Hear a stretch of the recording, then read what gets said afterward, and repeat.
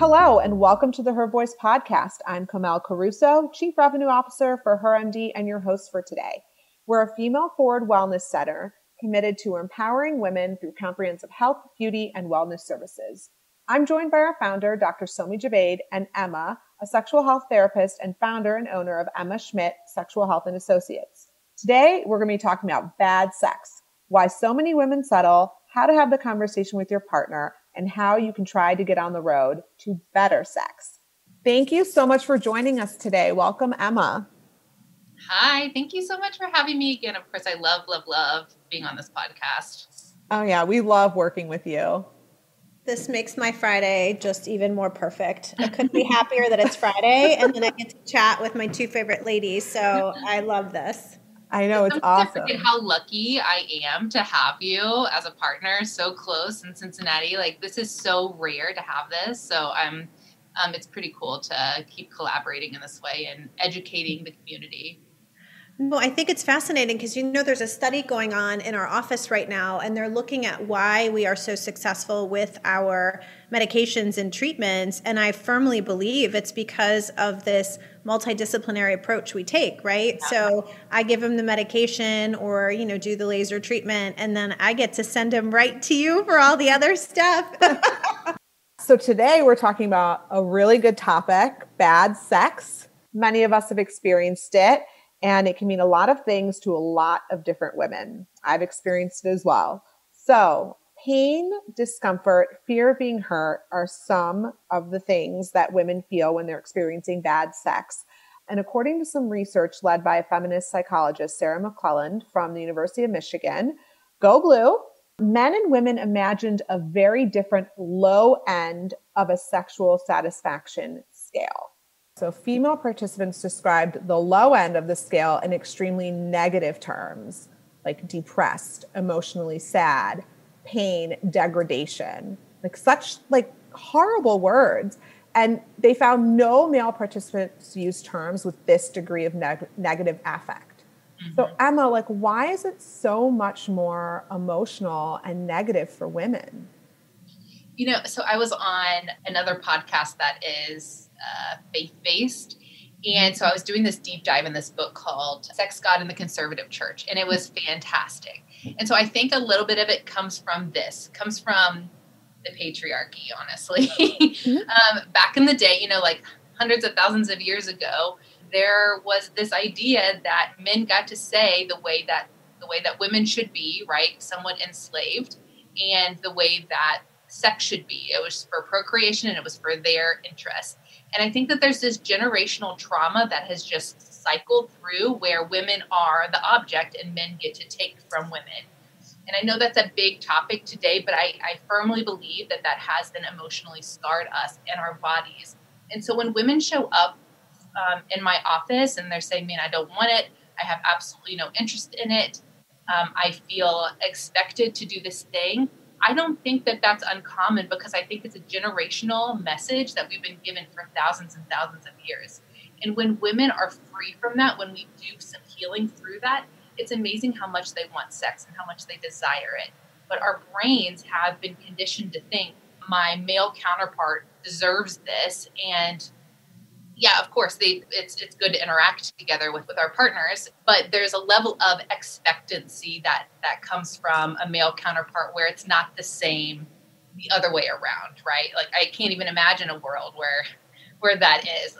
Yeah, so I think that it's a generational trauma that women have held in their bodies that bring up all these different emotions that men don't necessarily have. I also think it's perpetuated by providers. And, we've talked about the gap in medications. There's so many more treatment options available for men for sexual dysfunction. It feels like it's all about women being a vessel and serving them. I remember the most off-putting conversation I had once with a urogynecologist who came to me and wanted to learn more about a urologist who came to me and he treated only men, and he was having an issue with, wanting to talk to the female partners. And I said, well, what's happening? And he's like, well, I'm building these beautiful penises and they act like they're 18 years old. He does penile implants. And he's like, and then they have to go home to a 70-year-old vagina that's dry. And that's the way he was training his patients to think too, like, you have this 18-year-old robo penis, you deserve so much better. And I was like, that's not what Her MD is about. We're about empowering women, about having them have an equal say in their sexual life. So I'm not training my women to be a receptacle for your patients. And so I couldn't believe that in 2020, I met him in 2020, that this is still going on in offices. And I went to a lecture where, they talked about this and they're like, hey, the women shouldn't, if sex has been off the table and all of a sudden a male partner gets treatment and all of a sudden there's a penis in the room, a discussion have to occur beforehand, because that's not fair. And we know this, Emma, you and I, as talking to our female patients, that a lot of times that doesn't happen. And so I think we've done a disservice to women as far as that goes as well in the medical field. Well, I think what you're speaking of and two is so important, because I see so many clients, female clients, who come and say, my husband or my partner wanted me to come to get fixed by you because I have low libido, as if low libido is the worst thing that could possibly happen in anybody's life. And we've stigmatized it as if low libido is the problem, and that's not the case. Low libido is normal. It's just like, what do we do with that? I think that's part of the problem, in that when we are able to bring, and we're describing this as if it's a heterosexual cisgender couple, right? Like, that's what we're talking about. If the male counterpart is there, one of the things that I find really powerful is he also needs his own healing from the messages that how he was raised, how he was socially constructed in terms of his message of as being a man and what sexuality means. And I think sometimes for men who show up and say like, wow, I never thought about like how my generational pieces have come forward and given me these messages of when I'm married, then I get all the sex that I want from you. And they have to also be willing to change their script to meet their partner. And so I think that there's a level of when men can show up and say, I have to do my own work too, and I have to be able to look at what has contributed to my own messaging to show up for my partner, the healing that happens between a relationship is so powerful. But that's the hard part too, is having the two meet together. And I tease that out in my office as well, because I don't want to treat women just so they can serve their partners, whether it's a male partner, whether it's a female partner. And that's where we talk about, what do you want? Does your low sex drive bother you, right? Because that's part of the whole HSDD or hypoactive sexual desire diagnosis, is that it has to be distressing to them, right? If they're just doing it for someone else, then we have to work on that. But I want them to empower themselves and say, no, it's bothering me too, if it is, and that I'm also seeking treatment and I want this for myself as well. And I think that's very important in giving women that voice and that safe space. And that's where the work with you comes in, so importantly, so that they're able to find that voice. Oftentimes, Emma, they even say to me, I don't even know how to talk to him about this because, I don't want to hurt his feelings, or I love him, but I don't want him to take it personally. And this gets back into some of what Mani was bringing up in the beginning was, how do women talk about when something their partner is doing doesn't feel nice or doesn't turn them on or is actually off-putting to them? And the one example that's coming to mind for me is a patient whose husband liked to talk dirty in bed. And, some women like that, and she found it very degrading. She found it off-putting. She said the sex was good, but when she heard those messages, she said that it hurt her confidence and she didn't feel like his partner or his equal. And I believe I sent her to you too. I don't know if she ever found her way. But so, even simple things like that are beyond our body language, but even the words we choose with our lovers can make such an impact, right? Because that can turn a woman off. So what would you do in that instance, Emma? And like, how do they broach that topic with their partners in the bedroom? How do you coach that? The thing that's immediately coming up for me is one type of language or one type of interaction that could work for one partner doesn't necessarily mean that it's cookie cutter for the next partner. That's why conversation and communication is so vital. But the piece that is coming up for me too is that when her partner does that, what is coming up for her? Where does any of that messaging actually originate from? Why does she feel the way that she does? So I want to understand that piece, that part of it for her. And then I want to understand it from his side. What is it that turns you on about that? Where did that come from? It all comes and originates from somewhere. And so I think the more curious we can be about our partner and the way that they interact sexually, the more informed we could be. I had this one situation where there was a partner who was really into BDSM, but hadn't told his female counterpart about it. And the female counterpart had been sexually assaulted, and she had never disclosed this to him. So I met with them individually, and I was like, we got to talk about this, right? Because he wanted to start incorporating this more hardcore BDSM, and that would have been incredibly triggering for her, right? And that's why this conversation is so important, and understanding our partner and why they feel and experience the way that they do. So the way to communicate, I think, is just being curious, but I know that can be really hard and embarrassing and vulnerable, incredibly vulnerable, right? So coming into something like therapy, I think, can be really helpful to have that guide, and I can make it uncomfortable and bring up all the awkward conversations for you. But if you can take a step back and say, hey, I want to talk to you about something. When do you have time? Let's sit down and do it and be intentional about it, versus doing it in a fight. That's when it usually happens, is we're arguing about it and then I'm going to throw out these daggers. Or it just doesn't get brought up and you're continuing to have this type of sex that you don't want, and then resistance starts to happen, and then we start to avoid sex and our partner doesn't understand. So if you're able to say, okay, what makes it uncomfortable for me to talk about sex? What makes it, what's holding me back from doing it? And how can I challenge myself to bring it up to my partner? Do we need a third person like a therapist?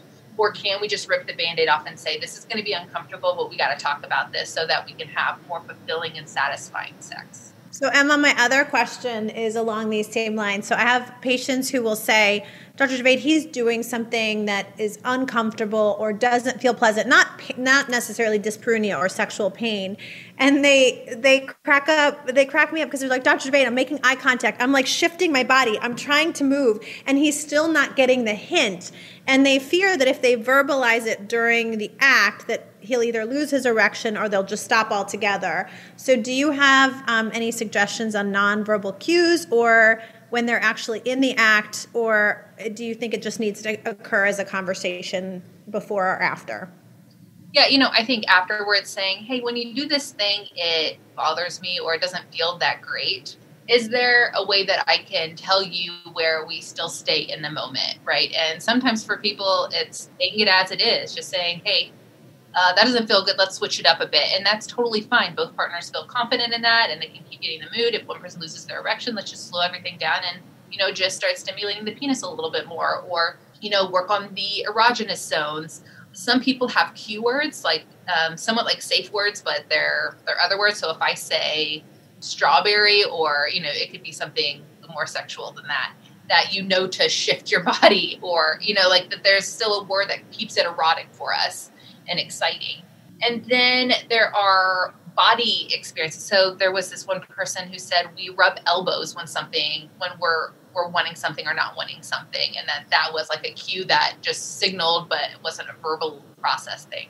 So I'm not saying like if you are going to communicate it during sex verbally, it doesn't need to be a full-on blown-out conversation where you're being curious and you're asking a lot of questions. It can just be like, hey, can you move a little bit to the left? That feels good. Or like, hey, this position's not feeling good. Or like, maybe even being a little bit more dominant where you switch him, or it sounds like maybe she was trying to do that.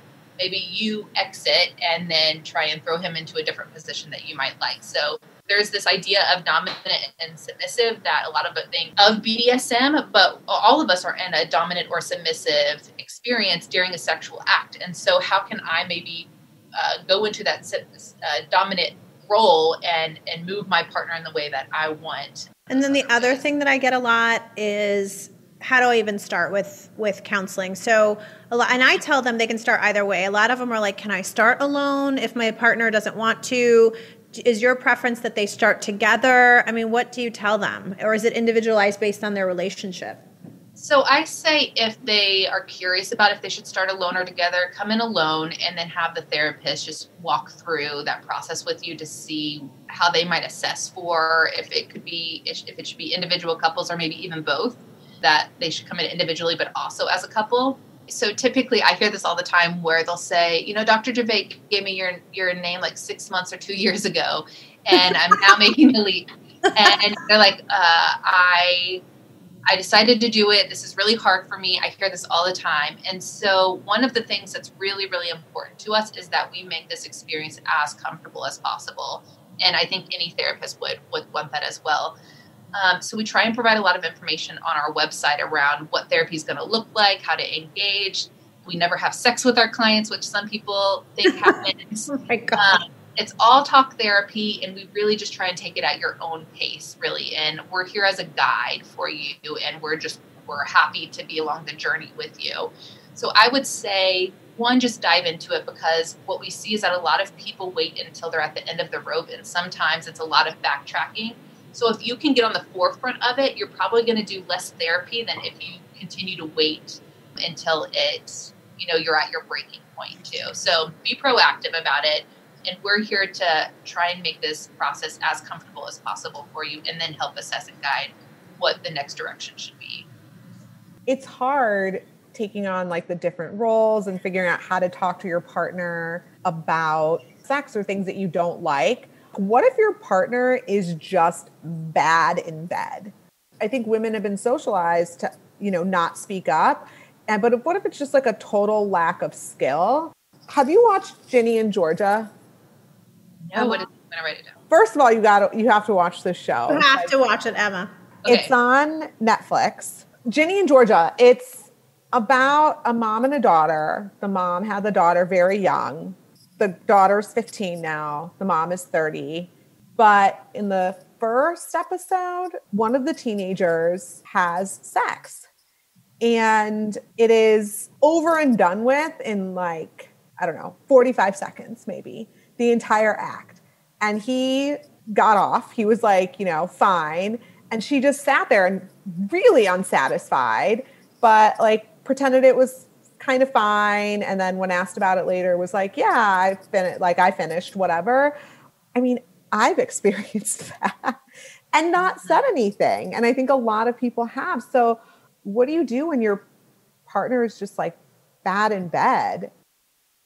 So I'll hear this where same thing. I think there's a social construct where women have been silenced, and that we're just there for the male's enjoyment, our male counterpart. And that, we hear this all the time where, okay, well, he finished, but what about me? So there's a bit of how do we empower ourselves? How do we keep empowering each other to speak up for our own sexual health, to advocate for our own sexual health and what we want? So some of it is trying to advocate for ourselves in that relationship. And also, so this is where it gets a little challenging, because it depends on what phase of the relationship is this. Was this, the first night that you're with this person? Do you then debrief the whole thing, afterwards? Probably not, realistically. But you take note of oh, okay, well, what could be different next time? How could I ask for my need? What did I want that didn't happen?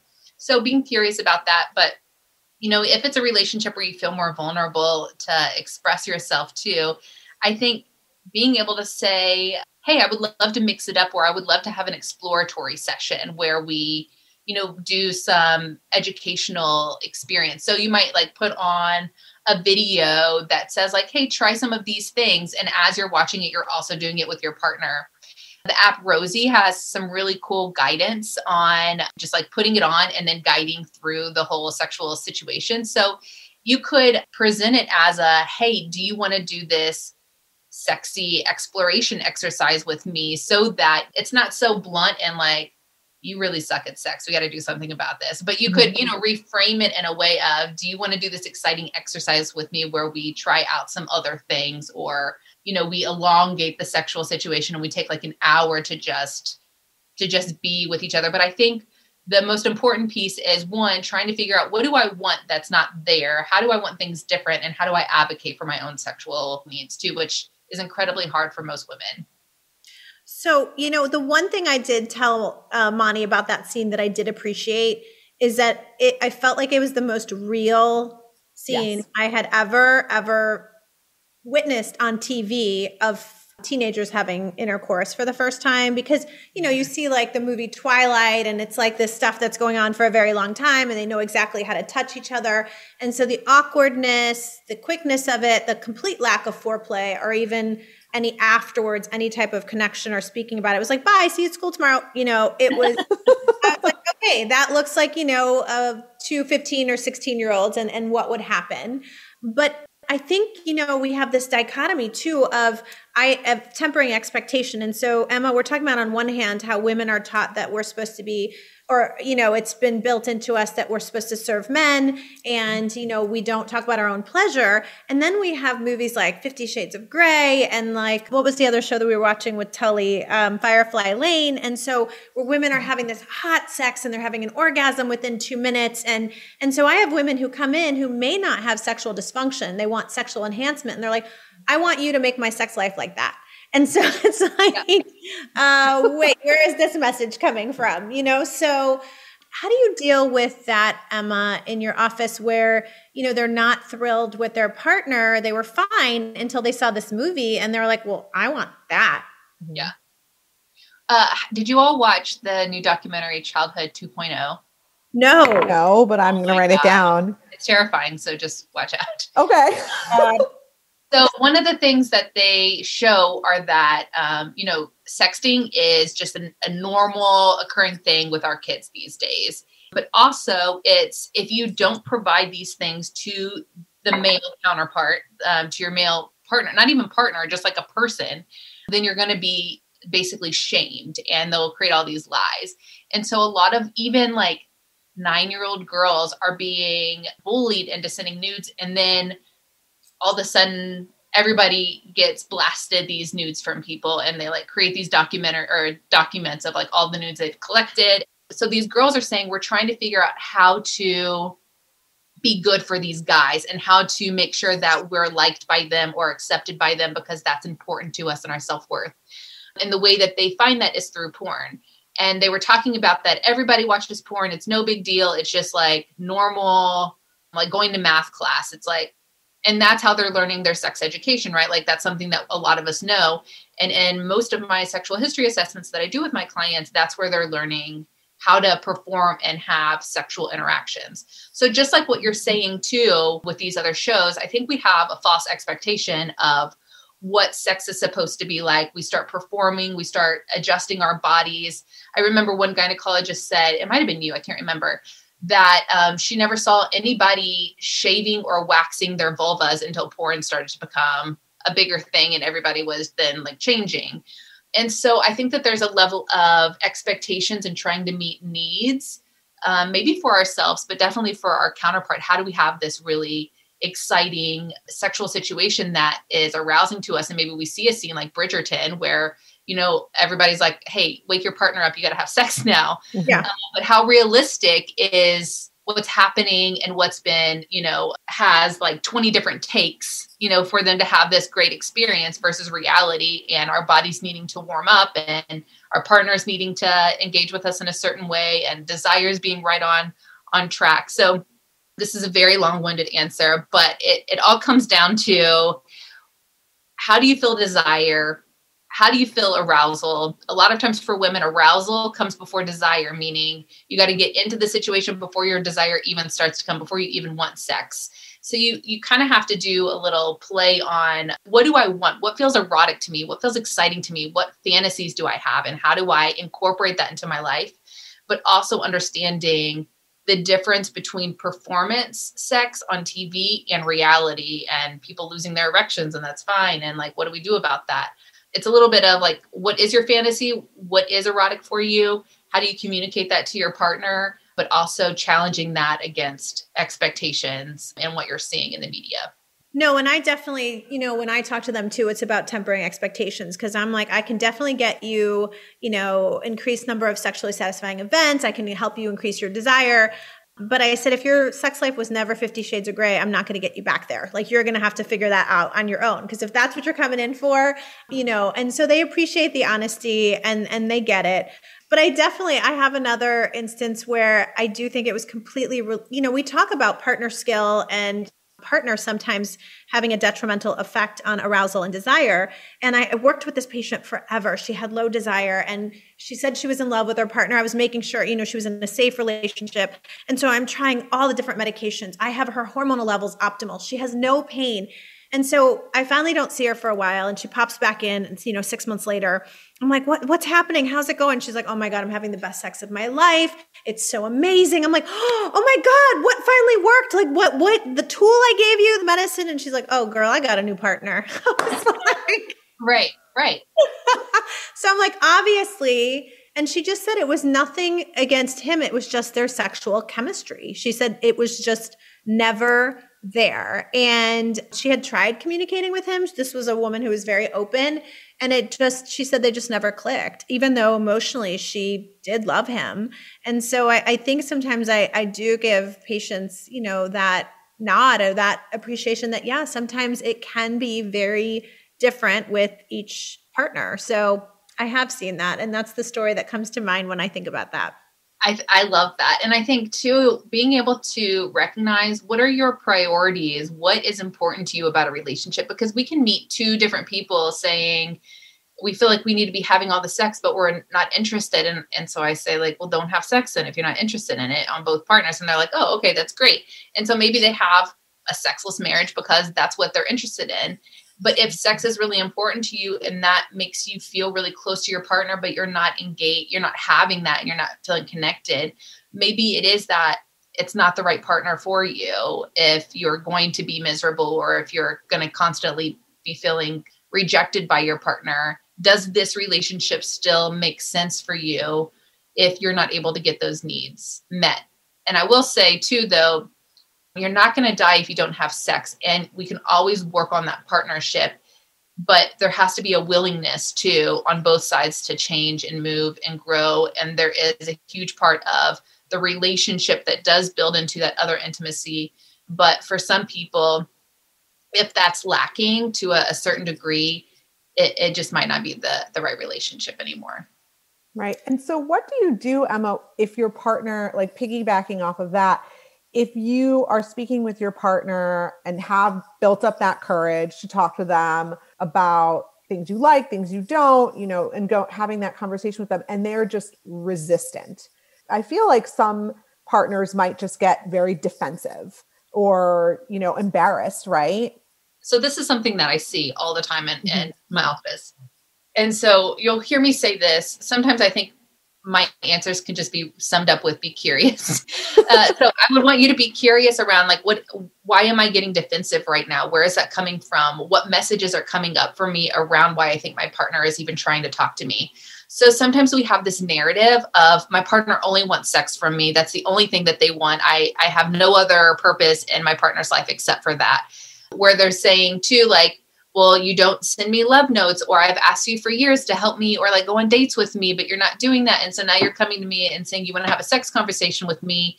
And now I just feel like I am an object in your life. And so I hear that over and over and over again, that it feels like you're only wanting to have this conversation with me because that's my only need in our relationship. So I would want to explore more about why are you feeling defensive? What's that resistance about? A lot of people will also say, this wasn't something that we were allowed to talk about growing up. It's not something we just do it, just get it done, don't talk about it and just move on. And that's how you have a 20-year relationship, never having talked about sex and having bad sex because you're not talking about it. So being able to understand too, your own sexual history, where these messages came up, what's being triggered in your body, what is it like for your partner to even ask? What is it like for you to even go and ask your partner? So that's where I come from, is just being really curious, understanding what's coming up for your body. Where did any of this come from?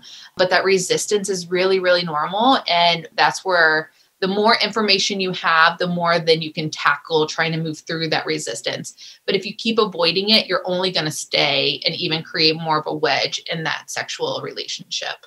So what do you do if you're the partner who's on the receiving end of that resistance? Or is there certain language they can use to kind of soften the blow, for lack of better words?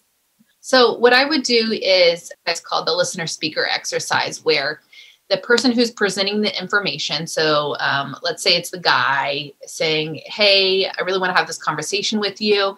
So what you're doing is you're speaking from I statement. So this is how I feel. This is my experience. Here's my lane. I'm not blaming or pointing fingers or criticizing, making fun of. I'm not doing any of that stuff. the person who's listening, what I like them to do is just sit back, be curious, validate, empathize. So if you can both be in a conversation where we're going to say like, hey, I need to talk to you about something. I want to implement this listener speaker skill while we talk about that. I think the conversation can go, really well. But the person who's presenting, if they're speaking and they're coming up against some resistance or like some defensiveness, I would even say, hey, I don't mean any like maliciousness from this or like ill intent. I really care about you, like think about like, how are you feeling and what do you feel about this person and how you want to connect with them. A lot of times though, because of our nervousness or we feel that defensiveness, we just start going for the gut because it makes us feel better. But if you can stay in that soft space of, I care about you. I miss this. I miss what we used to have together. Not because of necessarily just to get off, but because of the connection that I have with you and being close. And I feel like we're two ships passing in the night now, or I feel like we're not prioritizing us as a relationship. So if you can understand even your own emotions to be able to express that usually comes off as softer than just coming out and saying, when are we going to have more sex? Or I feel rejected by you, or, like something that feels harsher. And even say, I can feel the defensiveness in you, or I can feel the resistance, and I just want to understand more. So being curious around that, like if they're saying like, no, get away from me, I don't want any of that, go find somebody else to have sex with, just continue to be curious. Like, can you tell me more about why that is for you? And maybe they keep resisting, but if you remain in that place of being curious and empathetic and validating towards what they're saying, it usually goes well. Or saying, hey, I would really like to talk to somebody to help us just work through some of this. But honestly, it's really, really, really challenging if you're coming up against someone who is what we call stonewalling you. Mm-hmm. So stonewalling is you're trying to talk to them and they just shut you off and they have no interest in having any conversation. That is not what a healthy partnership looks like. And you're just going to keep decreasing your intimacy and vulnerability, and it usually doesn't go well. So try and be open and try and invite that conversation if you're the one being resistant. I think part of it too is understanding the difference between partners and understanding your own sexuality independent of your partner. And then just the fundamental differences between men and women. And so, we talked a little bit about desire and arousal, but, there's also this orgasm gap that exists that I have so many women who come to me and think something's wrong because they can't orgasm, during intercourse. And when I explain to them that number is less than 30%, or they're not multi-orgasmic, they're concerned that there's something wrong with their relationship, or there's something wrong with them, or there's something wrong with their partner. And when women feel safe in a relationship, we're much more likely to orgasm with a known partner than we are in a one-night stand. We're more likely to orgasm ourselves because we know our body, within 4 to 10 minutes than we are with a partner. And I think just educating patients and women and men about just fundamental differences, I think really calms people down. It empowers them. It helps them understand. So then they know that they're not trying to fix something that isn't broken, and maybe help them understand why they're not having an orgasm in 2 minutes like they're seeing on TV when they're with a partner. I think just, like I said, tempering expectations, educating patients, giving them that knowledge so that they understand, I think frees them of a lot of doubt that they may have in the bedroom. 100%. And one of the things that I think you're speaking to too around the desire that Emily Nagoski talks about in her book, Come As You Are, talks about responsive desire versus spontaneous desire. And a lot of times the male counterpart we find has more spontaneous desire, meaning they can just show up in a room and say, hey, I'm ready to go. Where a lot of times women need more of that responsive desire. So responsive desire is, I'm not ready just on the spot. I need something to respond to. So I need to have quality conversation, or let's take a bath together, or let's do a massage or something to get me in, to get my body aroused and wake up. Right. And so a lot of times what happens though, is we think because my desire doesn't match my partner, then I must not want sex. But a lot of times it's because our partner's not pursuing us the way that our body actually needs. And so many women think, I just don't want sex. But a lot of times it's because you're not being pursued in the way that actually works for you. I love that. I'm sitting here in my mind thinking, how many men actually know, and women as well, spontaneous desire versus responsive desire. I think that in and of itself is extremely helpful to understand those two things. Mm-hmm. So I have a funny little story about that, which I'm going to share. And you two are the brave women who, we did a whole podcast with Emma about her journey. And then Kamel has spoken up about this stuff. So I was asking the staff for another one of our Mod massage candles. They're so good. And, I love massage and it calms me down. And that's the way I like to respond to my partner. And so I'm asking for like another candle. And Kathy was like, how many more candles does Javaid need to go through? And so 2 weekends ago, my husband and I, it's like Saturday morning, 7:00 in the morning. Okay. And he lights the candle. So I know what's going to happen. He's like getting the room ready and he's about to lock the door and in walks our 11-year-old. And she's like, oh my God, Dad, you are so gross. And I was like, what's wrong? Fully clothed. Nothing is happening yet. And she goes, I know what that Mod massage candle means. She's like, my God, Dad, you're going to die of cardiac arrest. You two are too old to have sex. I was like, so then she like literally climbs into bed with us and she's like, I'm going to stay here on purpose. And I was like, no. That's fine, Maya. So, she lays down with us, she leaves and he looks at me and I go, yeah, not happening. And I was like, I'm pretty much done. I've been told that I'm too geriatric to have sex and my child now knows what this candle means. Apparently, responsive desire is a big, part of our relationship. But I was dying when you just said that. I was like, yep. That can be one of the biggest challenges are having kids in the house. And I remember we had just had our Maya. So our Maya is 3 and we had the monitor and we're like, let's try. So it would have been like the first time we were trying to have sex after having her, which was probably like 7 months later. And, you're getting in the mood and you're trying to like have that arousal to then be able to have the desire. And by golly, like every 5 minutes she's crying. It's like such a killer of desire that so many women go through. And then eventually it's like, why try anymore? Like the kids are going to come in or whatever. And so just knowing that is reality. So you sharing that story, that's reality that happens. And it can be so hard to regain that. Like, let's try it again because your body gets excited and then it kills it. And so this researcher, Rosemary Basson, talked about that female desire and arousal is so different than male desire. And back with Masters and Johnson, they said that desire and arousal and orgasm is very linear. So you have desire, then you have arousal, then you have excitement, then you have orgasm, plateau, and then you have refractory, meaning like the time spent between being able to engage in sex again. And Rosemary Basson said, that's not how women work. It's more of like a scribble of like, I can have arousal and then desire, and then I hear a kid and then it all starts over again. Or I think about my grocery list and then it all starts over again and you have to re-engage. And like all of my sensations just like went back to null, like went back to zero. And so realizing that for women in that way too, it's very different. So your husband might have said like, oh, I could keep going, like just kick her out. Or you're like, not a chance. Like my mind will not get back there. And so just recognizing that that's a difference too between a lot of men and women that gets in the way. That is a challenge for a lot of people. Well, and that's the other thing I wanted to bring up then, because, we have all of these erectile dysfunction medications, right? There are the daily, but they're mostly, a lot of them are on demand, meaning they take it, they time it, however long it's going to take, and they have no problem being on a date, going into bathroom, popping a pill.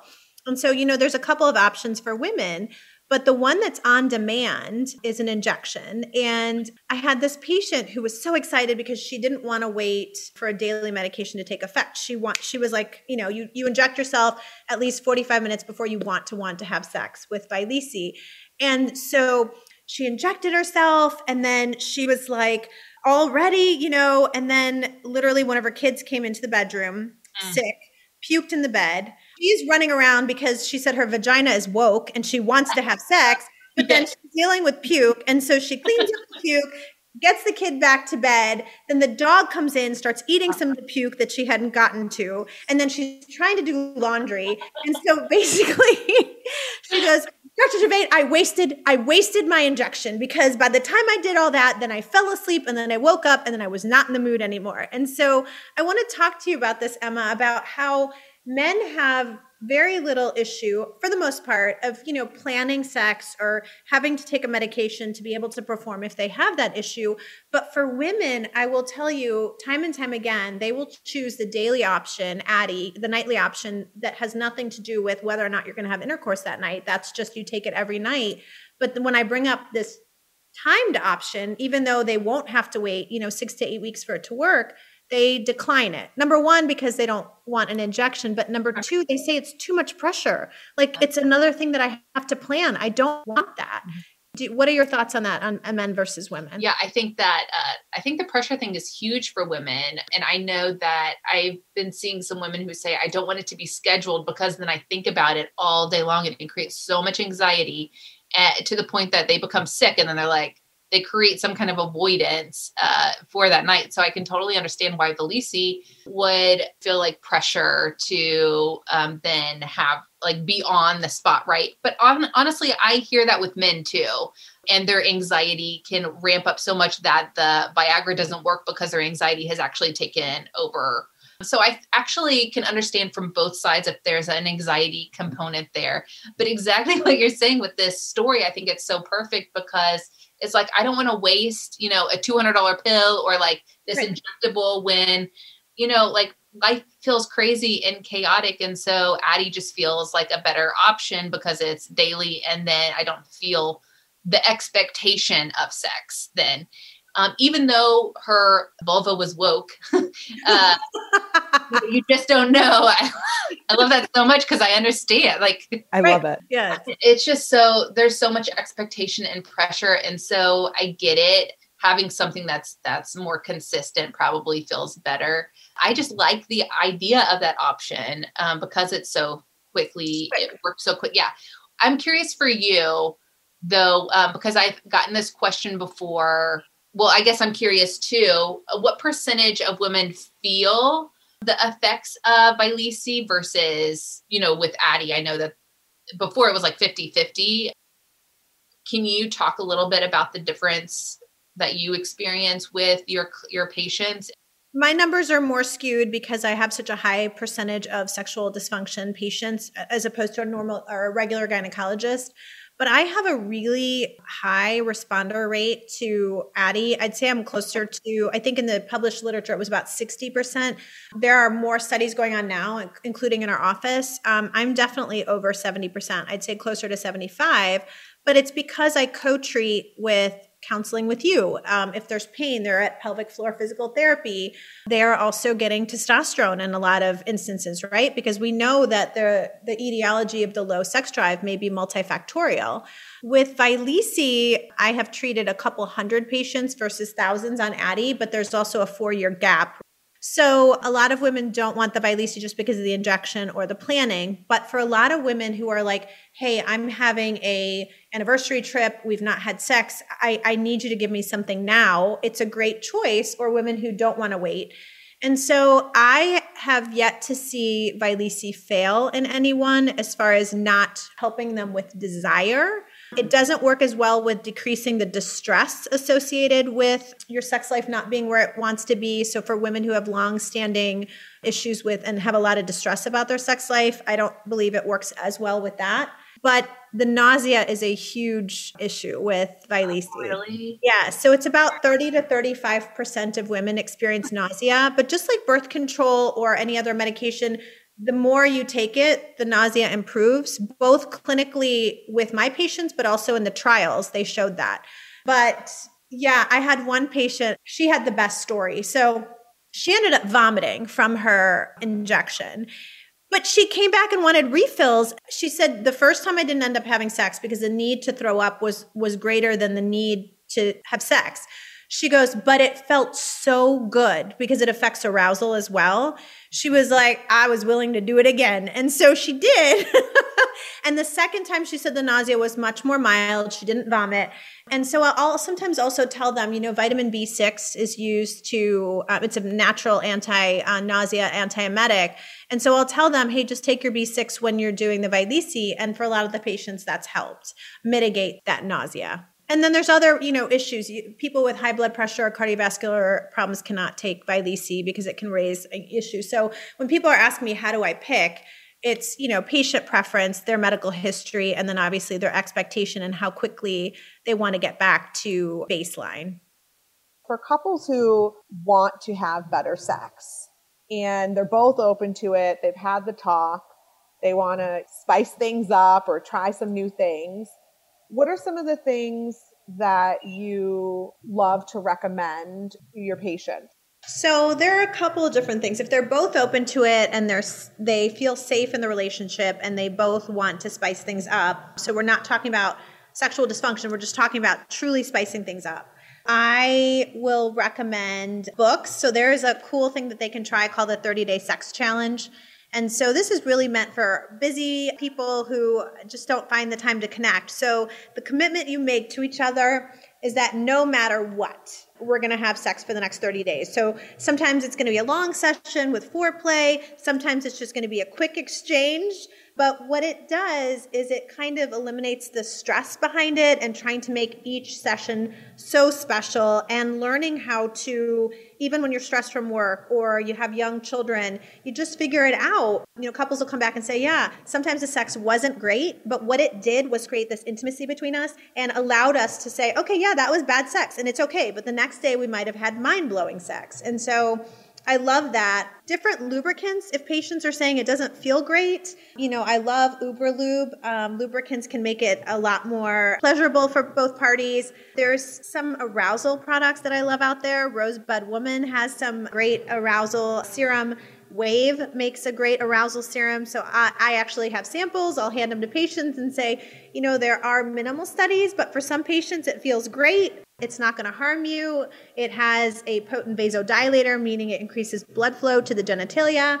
Dame products, there are some great vibrators that are out there that can be used solo, that can be used during sex, that some are waterproof. So I tell them to change up location, positions, make it exciting. Meet Rosie. The Rosie app has saucy stories that they can engage in.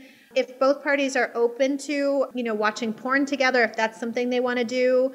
I'm old-fashioned, the good old book, the Kama Sutra, and introducing patients to different sexual positions and changing things up.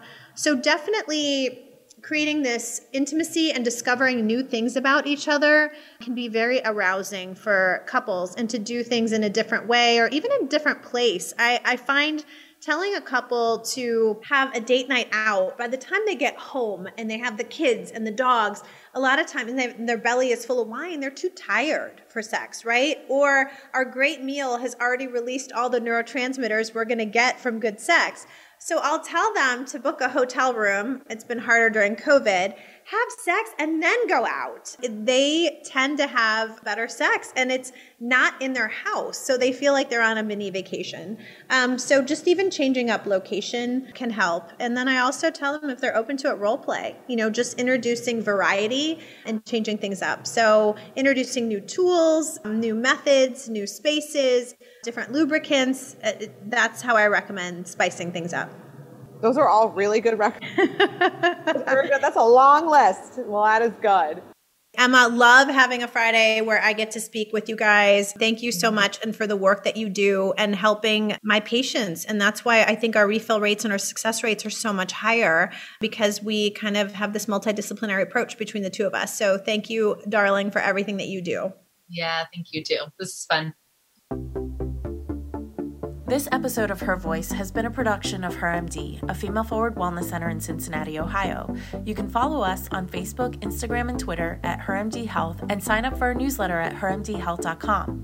If you enjoyed this podcast, we hope you'll share it with your friends. They can listen to us on Buzzsprout, Apple Podcasts, and Spotify. If you'd like to share your sexual health story, you can reach out to us at info@hermdhealth.com.